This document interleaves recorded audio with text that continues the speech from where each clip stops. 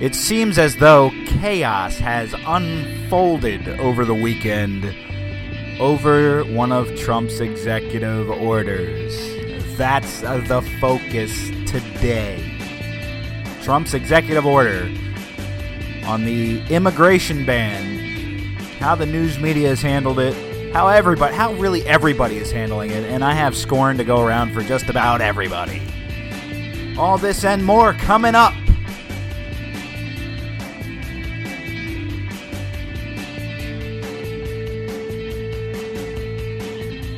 This is Fritzcast.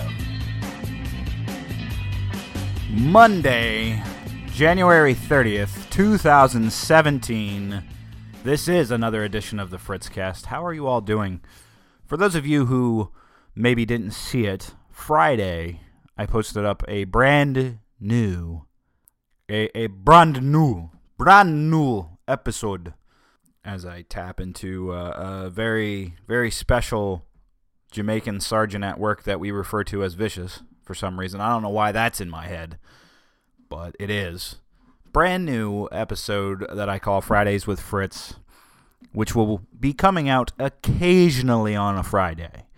I'm not committing to a weekly or a monthly or a period. I'm not committing to anything other than periodically. Occasionally it might come out because there's madness that happens in doing this. And when you're talking about politics, the top news, policies, procedures, yada, yada, yada, there's so much information that I put that episode out on Friday, and then over the weekend, it's like a bomb went off. I have hardly been able to keep up with the entirety of the situation, but Friday's episode was specifically about the 4 executive orders that Donald Trump has signed. And today's focus was supposed to be entirely on executive orders and the history behind them and the difference between executive orders and presidential memorandums, because Donald Trump's only signed 4 executive orders. Spoiler, he signed 3 more over the weekend. Now he's up to 7. Okay, so he's up to 7 executive orders. But before this weekend, he was only up to 4, even though the news would have had you believe that he signed hundreds, if not thousands, that changed every facet of American human life. Now, before I dive into the executive order that was put out on immigration and pull out my sources for telling you my whole opinion on the whole subject matter of it, I need to address how people get way too extreme in talking about these things. All right, now I'm a politics guy. I like talking about this stuff. I like talking about how to better America and how to do it in different ways and how to do it with the government, but how much extent the government should have and how it needs to be scaled back. I don't think anybody listening to my program has a shadow of a doubt that my ultimate goal in voting, in political philosophy, is to reduce the size of the government to certain extents. Maybe it's not a whole diehard libertarian, taxation is theft and nothing you say can prove otherwise. It might not be that extreme, but it's definitely not as extreme as the government should be forcing us all into buying the same health care. Because health care is a human right. Because I don't believe that I have yet to see a case where somebody convinced me that health services are in fact an unalienable human right. Okay, so does that paint a clear picture for everybody? I'm kind of like picky and choosy. Like, I'm not over here waving the banner of conservatism, and I'm not over here waving the banner of liberalism, and I'm not acting like I know everything. I'm definitely not. I hope I don't ever come off acting like I know something entirely, and that my end game is to prove everybody else wrong, because that's petty. It's stupid. The person that flaunts their knowledge and sits on a high horse and acts like they know the best, especially not proving or providing any sources or anything, that is part of the problem nowadays with political talk. I just actually read a Facebook post from my sister. I bring her up all the time, and now I'm kind of upset, but I can't blame her one bit. I used to steal some of her Facebook posts. I've read them. Go back and listen to any number of my episodes. I'm sure a couple times her Facebook posts come up periodically. She is having her husband change her Facebook password to get her off Facebook because just like a typical super white girl, she just can't even right now. And can anybody blame her? Can anybody even right now? Now, for real, though, allow me to read her post for you. And I'm sure there's lots of people that are doing this right now, especially this last election cycle. I'm sure there's lots of people that went through unfriending on Facebook, unfollowing people, blocking certain things. Bound to happen when emotions get so high. Her post reads, ow. Her post reads, hit your hand on the freaking desk so you can say ow and ruin your goddamn podcast. My bad. Quote, dearest friends, I'm taking the example of a friend that I love and has taught me so much over the years. I'll be checking out of Facebook. I'm having Dave, her husband. Sorry, Dave, dropping your name. Everybody knows it's Dave now. Dave! Way to go, Dave. It's all Dave's fault. I'm having Dave change my password for me so the habit it's become won't interfere. I am so grateful for the diverse friends I have from many religions, race, and political views. I've been blessed by it. I have learned much and attribute my open mind to it. Sadly, I can no longer stand the continuous anger and inaccurate information being spewed in my scrolling and the ignorance and absolute lack of willingness from anyone on both sides to try to see the other's point of view. As a way tolerant person, this has become intolerable. Okay, I messed that sentence up. Does everybody get that sentence? Let me just read it again. As a way tolerant person, referring to herself, this has become ... intolerable. Emphasis on the ... I do it a lot. It stresses the point. If you get what I mean. It's a joke. Shut up. My sister's very religious, and it isn't fit for any of our Heavenly Father's children. And so, until we can remember what we came here for, where to find me if you need me. I do know where to find you. In Arizona! How am I supposed to keep in contact with you? Through text messaging? Who does that anymore? And are you going to still listen to my podcast? Because I post the updates on Facebook. You're still going to click your little SoundCloud app on your phone? Do you even have the SoundCloud app? Yeah, you probably do. You listen to it. I know you're listening to it right now. Hi, how you doing? She has a point. She has an excellent point. How divided are we becoming as a nation? Because it's become a game of such absolutes. When did this become a game of absolutes, people? We're supposed to be encouraging discussion and debate, and nobody can do it anymore. It's a game of absolutes. Only a Sith deals in absolutes. What? Thank you, Obi-Wan. Only a Sith deals in absolutes.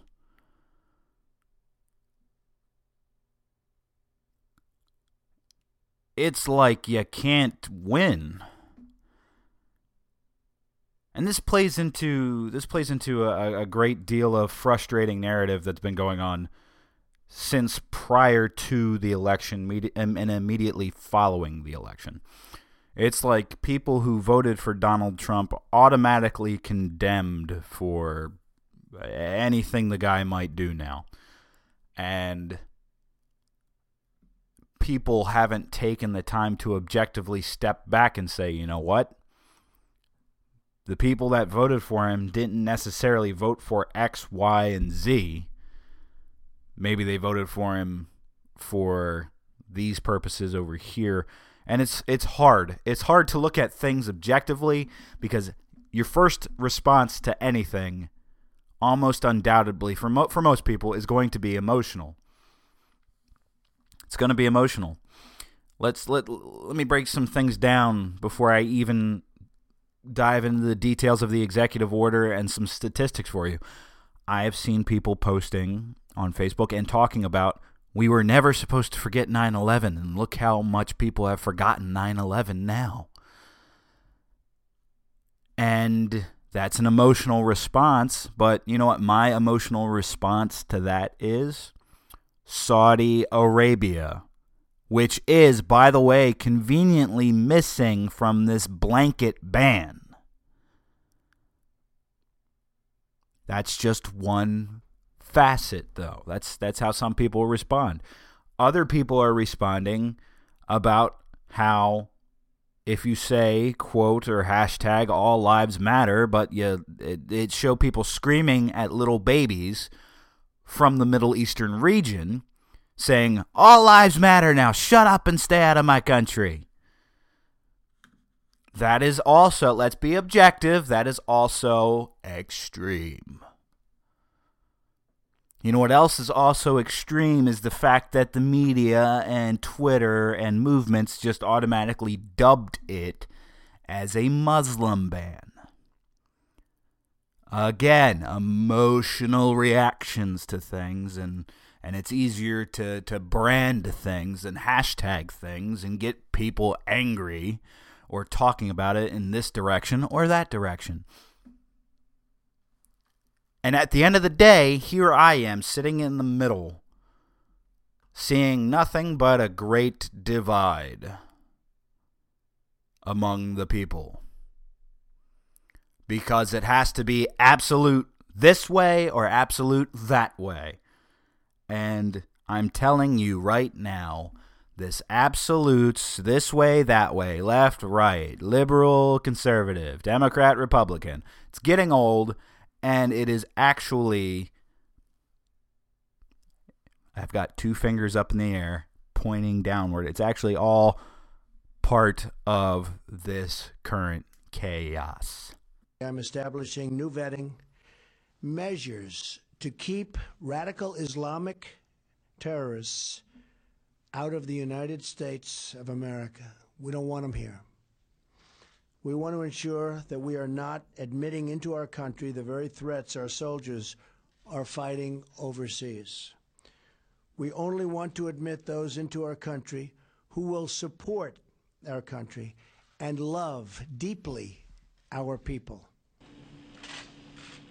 And this is the protection of the nation from foreign terrorist entry into the United States. We all know what that means. Protection of the nation from foreign terrorist entry into the United States. That's big stuff.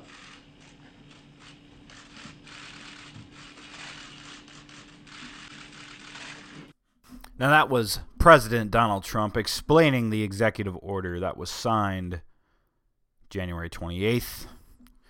And the wording of that order comes as such: protecting the nation from foreign terrorist entry into the United States by the authority vested in me as president by the Constitution and laws of the United States of America, including the Immigration and Nationality Act, INA, 8 U.S.C. 1101, Section 301 of Title III, United States Code, and to protect the American people from terrorist attacks by foreign nationals admitted to the United States is hereby ordered as follows. Let me dive into Section 1. Purpose. The visa issuance process plays a crucial role in detecting individuals with terrorist ties and stopping them from entering the United States. Perhaps in no instance was this more apparent than the terrorist attacks of September 11, 2001, when State Department policy prevented consular officers from properly scrutinizing the visa applications of several of the 19 foreign nationals who went on to murder nearly 3,000 Americans.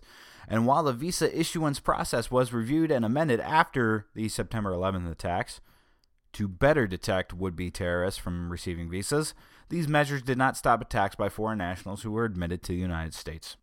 I want you to keep 9/11 in mind for a moment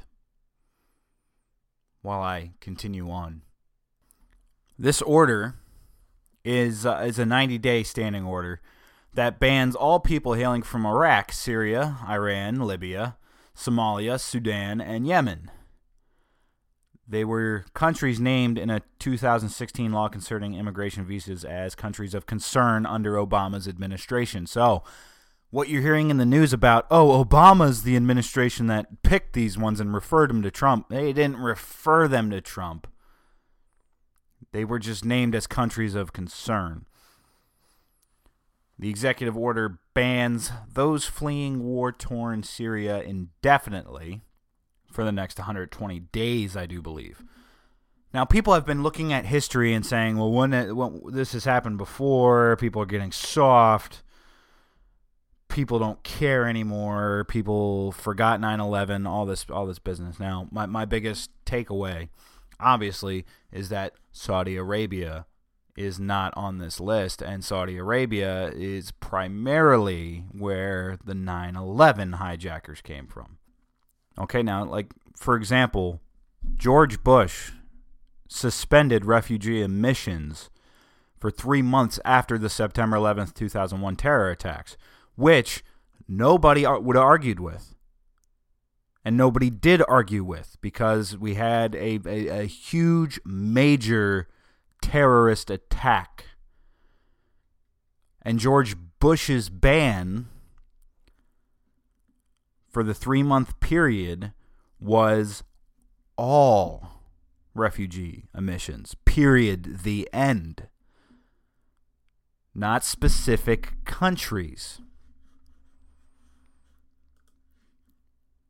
The biggest thing I can find that people are up in arms over, and why they dubbed it a Muslim ban, is because it's 7 countries specifically named, all Muslim majority. Now, for those saying that it's automatically a Muslim ban, I hate to tell you this, the Middle East is majority Muslim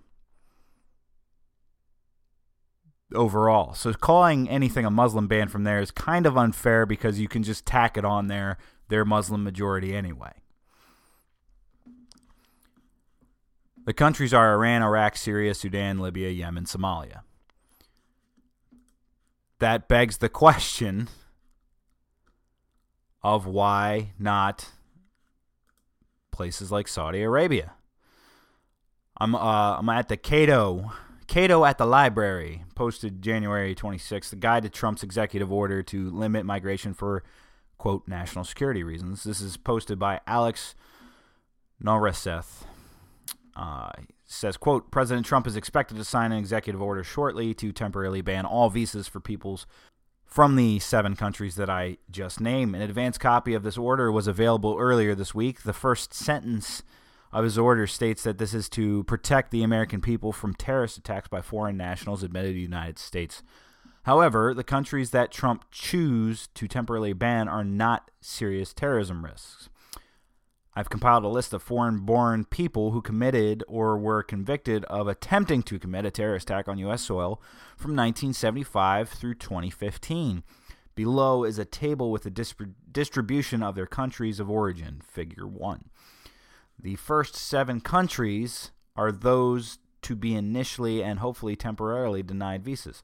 During the time period analyzed here, 17 foreign-born folks from these nations were convicted of carrying out or attempting to carry out terrorist attacks on U.S. soil, and they killed 0 people. 0 Libyans or Syrians intended to carry out an attack on U.S. soil during this time. His table breakdown goes as follows. Iran, 6 terrorists, 0 murders, 3.9% terrorists, 0% murders. Iraq, 2 terrorists, 0 murders, 1.3%, and 0% murders. Libya, 0. Somalia, 2. Sudan, 6. Syria, 0. Yemen, 1. Afghanistan, 3. Algeria, 4. Armenia, 6. Australia, 1. Bangladesh, 2. Bosnia, 1. Croatia, 9. Cuba, 11.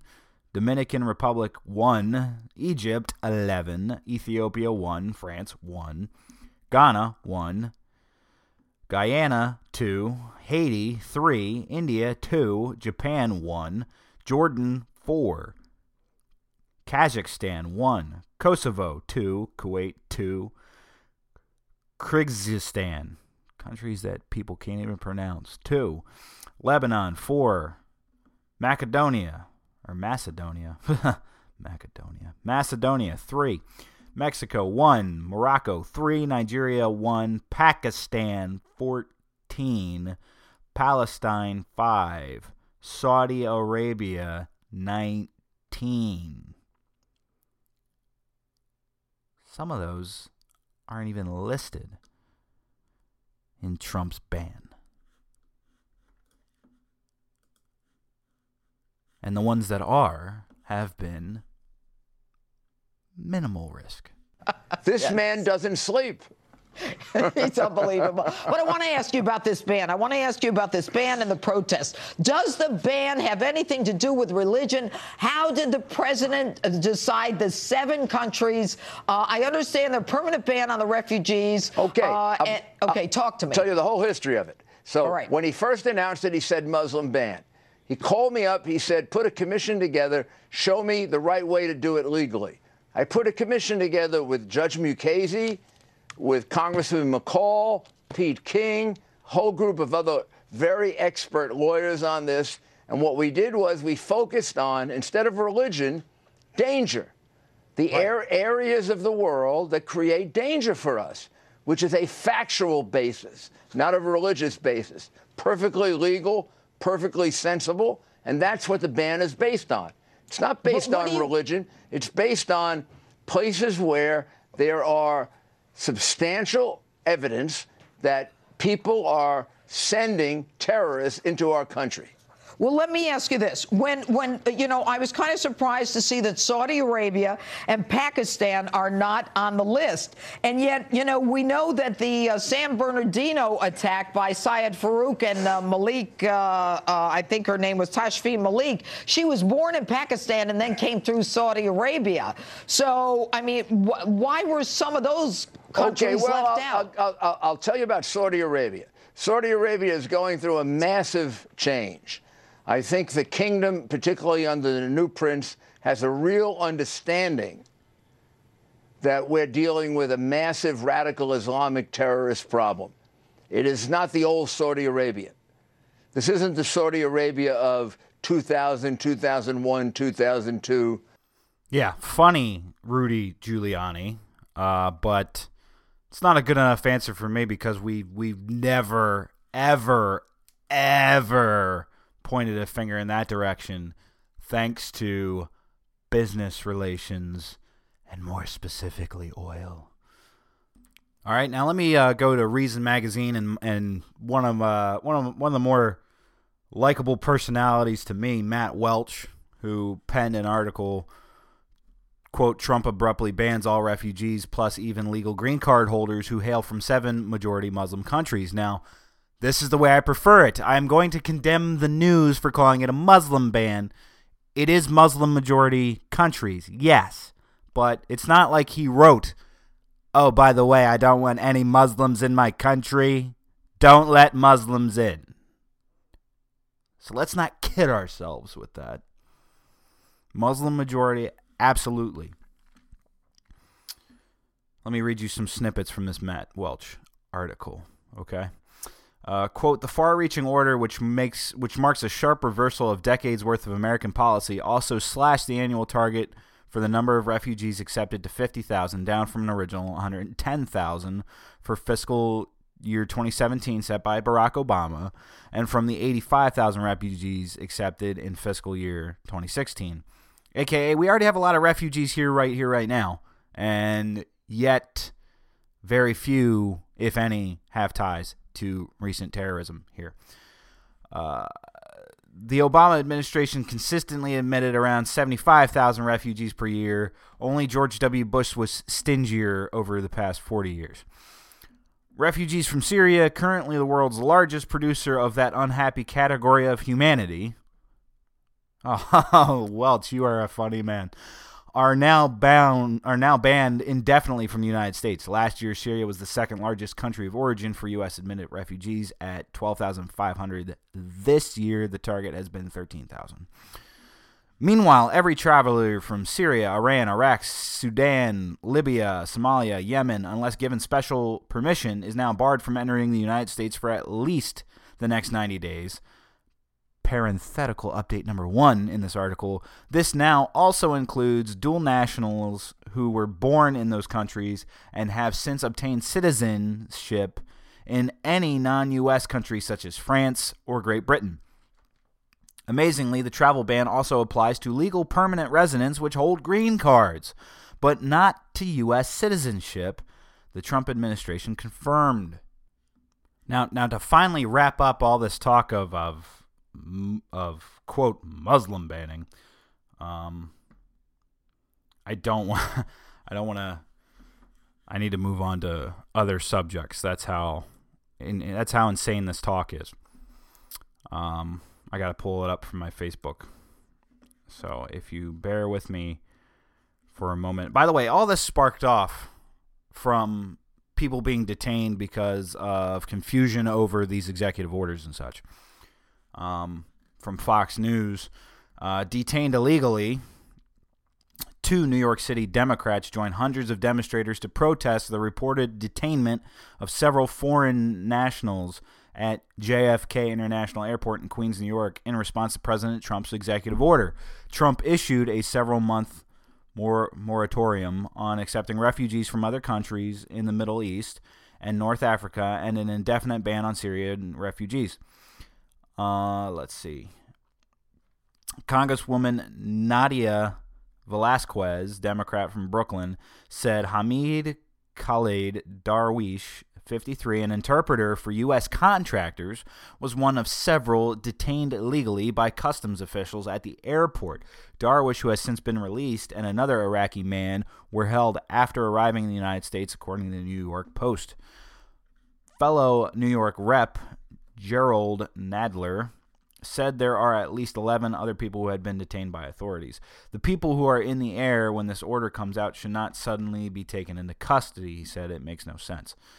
And these were guys that had the proper documentation to be here. So that's part of what sparked it up. Now to close it all out and move on to another subject. Justin Amash, representative from, where is Justin Amash from again? Just bear with me. U.S. Representative for Michigan, District 3, Republican. He posted this on his Facebook and social media the other day. Quote, many supporters and opponents of President Trump's executive order are conflating the terms immigrant, which encompasses green card holders, non-immigrant, and refugees. It's not lawful to ban immigrants because of nationality, place of birth, or place of residence.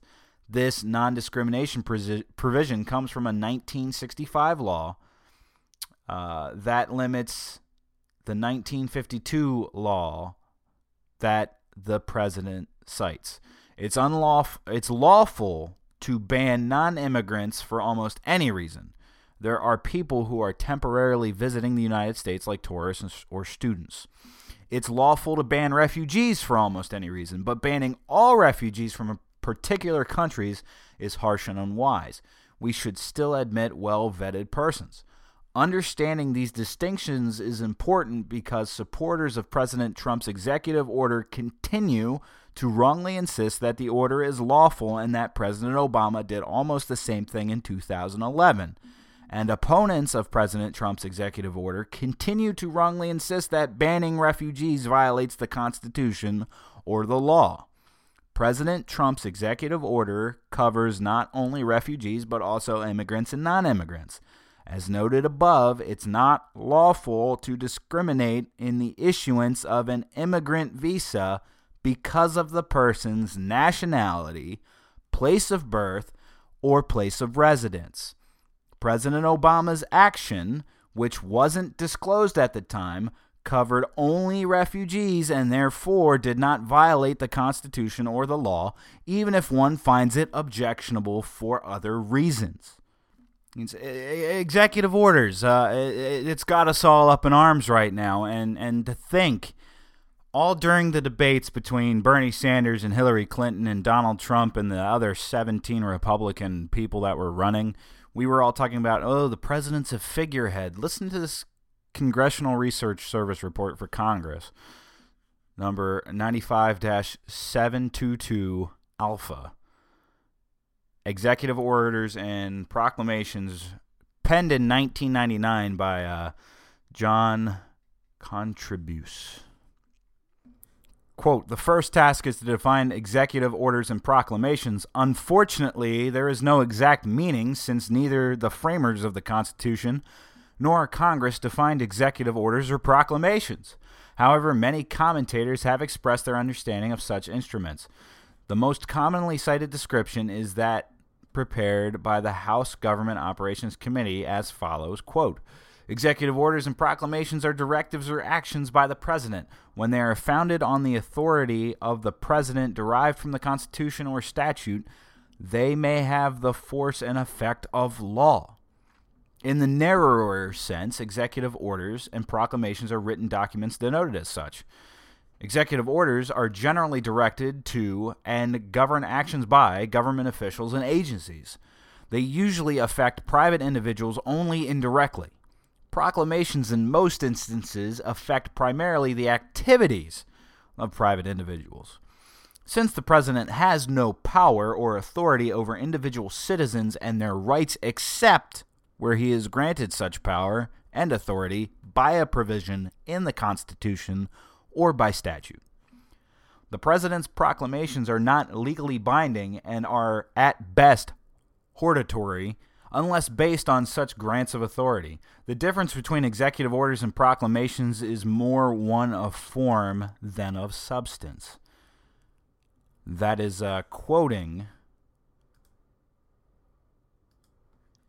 the staff of House Committee on Government Operations, 85th Congress, First Session, Executive Orders and Proclamations, a study of a use of presidential powers. Now, Contribus goes on to state, quote, and as executive orders and proclamations are not defined in the Constitution, there is also no specific provision in the Constitution authorizing the president to issue executive orders and proclamations. However, the fact remains that presidents have been issuing them since the inception of the Republic.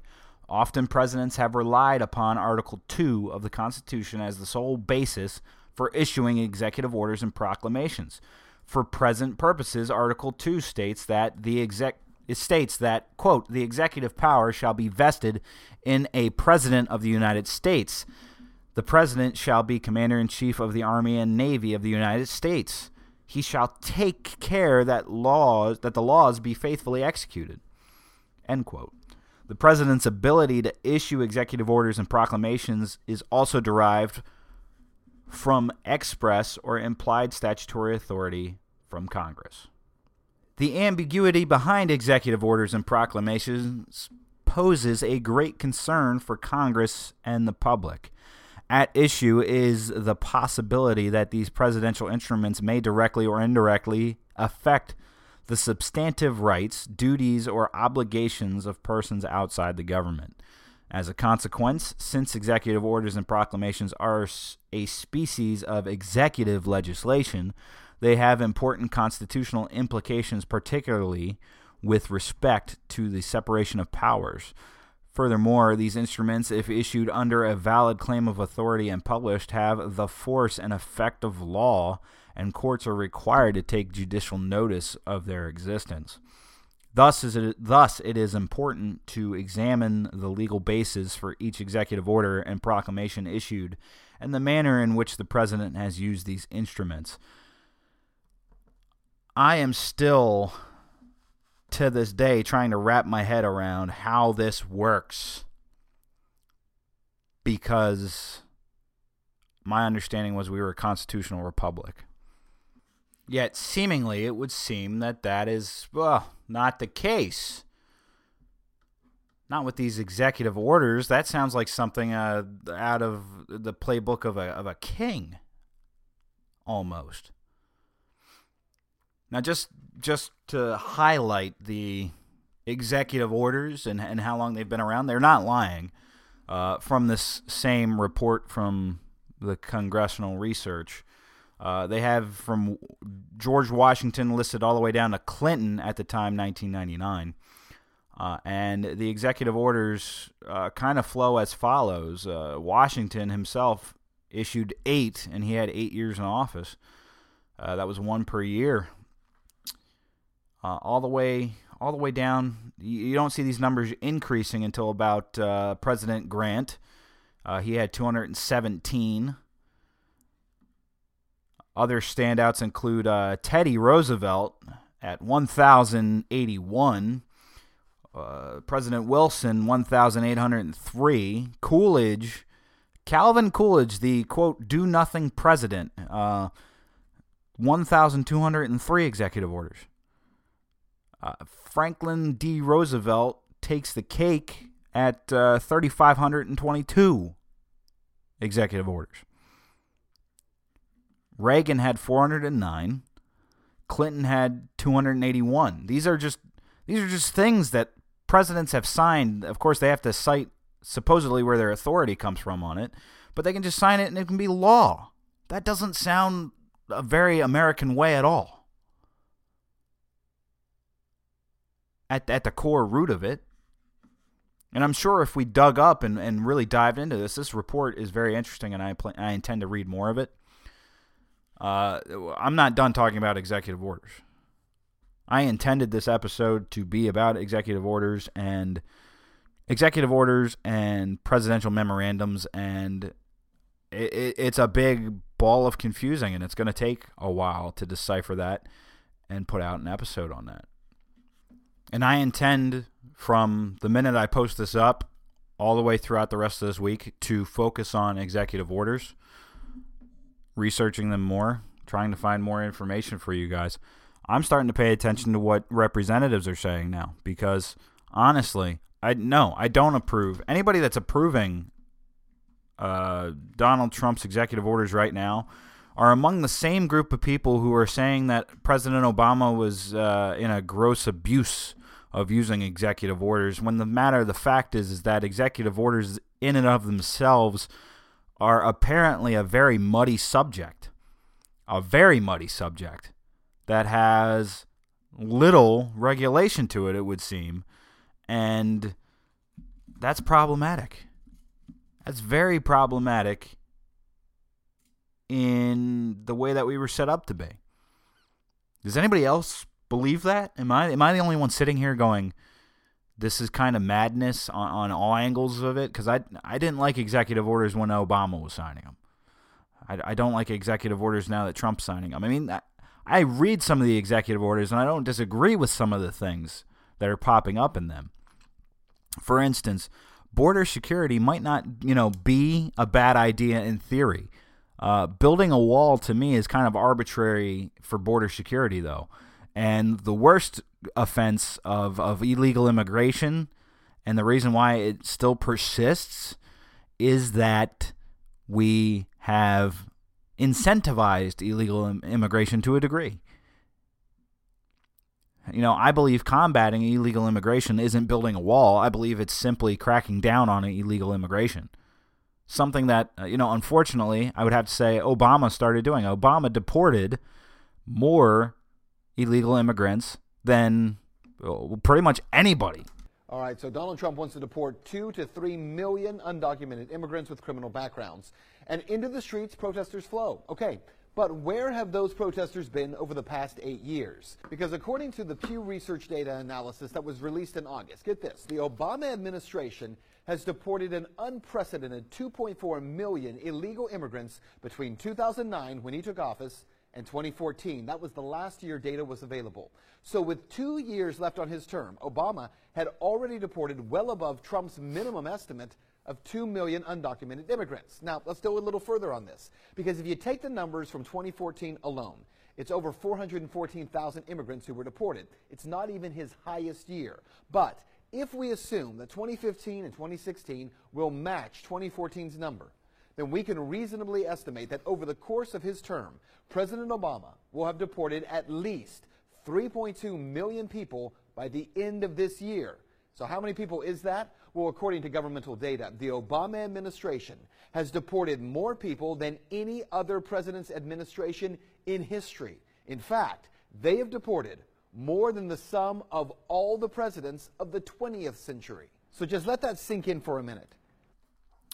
Of course, right now we're not talking about cracking down on illegal immigration because at the end of the day, I think most people aren't really arguing over illegal immigration. They're arguing over all the other aspects. And unfortunately, everybody's doing it emotionally, not objectively.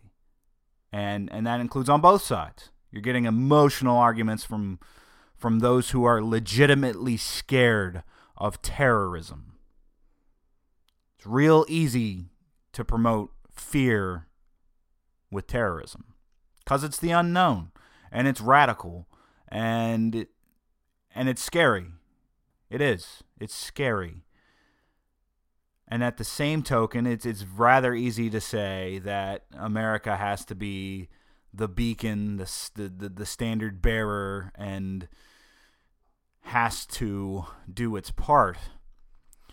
And it's real easy to point fingers and point blame and say it's Republicans or say it's Democrats or call the lefties snowflakes and call the righties fascists.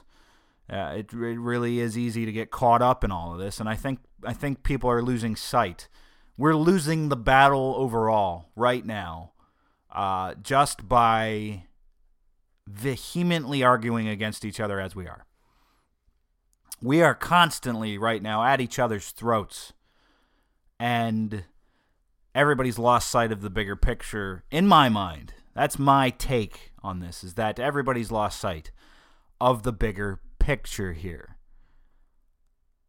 This is why I'm for a more limited, severely restricted government based on the Constitution. Because then maybe we wouldn't be in this big old mess. So I've got more about executive orders, presidential memorandums coming along the way.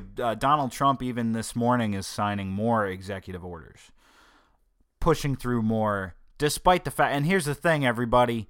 You're talking about the Republicans, not Justin Amash. I read you his statement. Not every Republican is solidly behind President Donald Trump. And President Donald Trump now faces a very divided nation that is increasingly dividing more by the day.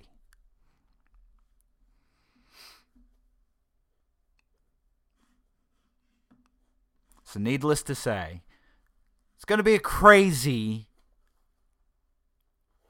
4 years for sure, because it hasn't even been 1 full month yet. That's why it's going to be crazy.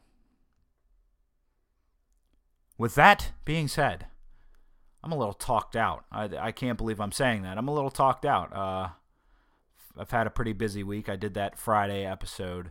Now I have to plot and do an episode on this executive orders business, even more so than I have been, which is really crazy. Really crazy. And I have another jam-packed week coming up for the next couple weeks. So I'm definitely not a lackadaisical individual right now. I've got my time spread out amongst a dozen different things. So, yeah, that's going to be that. So, with that being said, can I get outro music, please?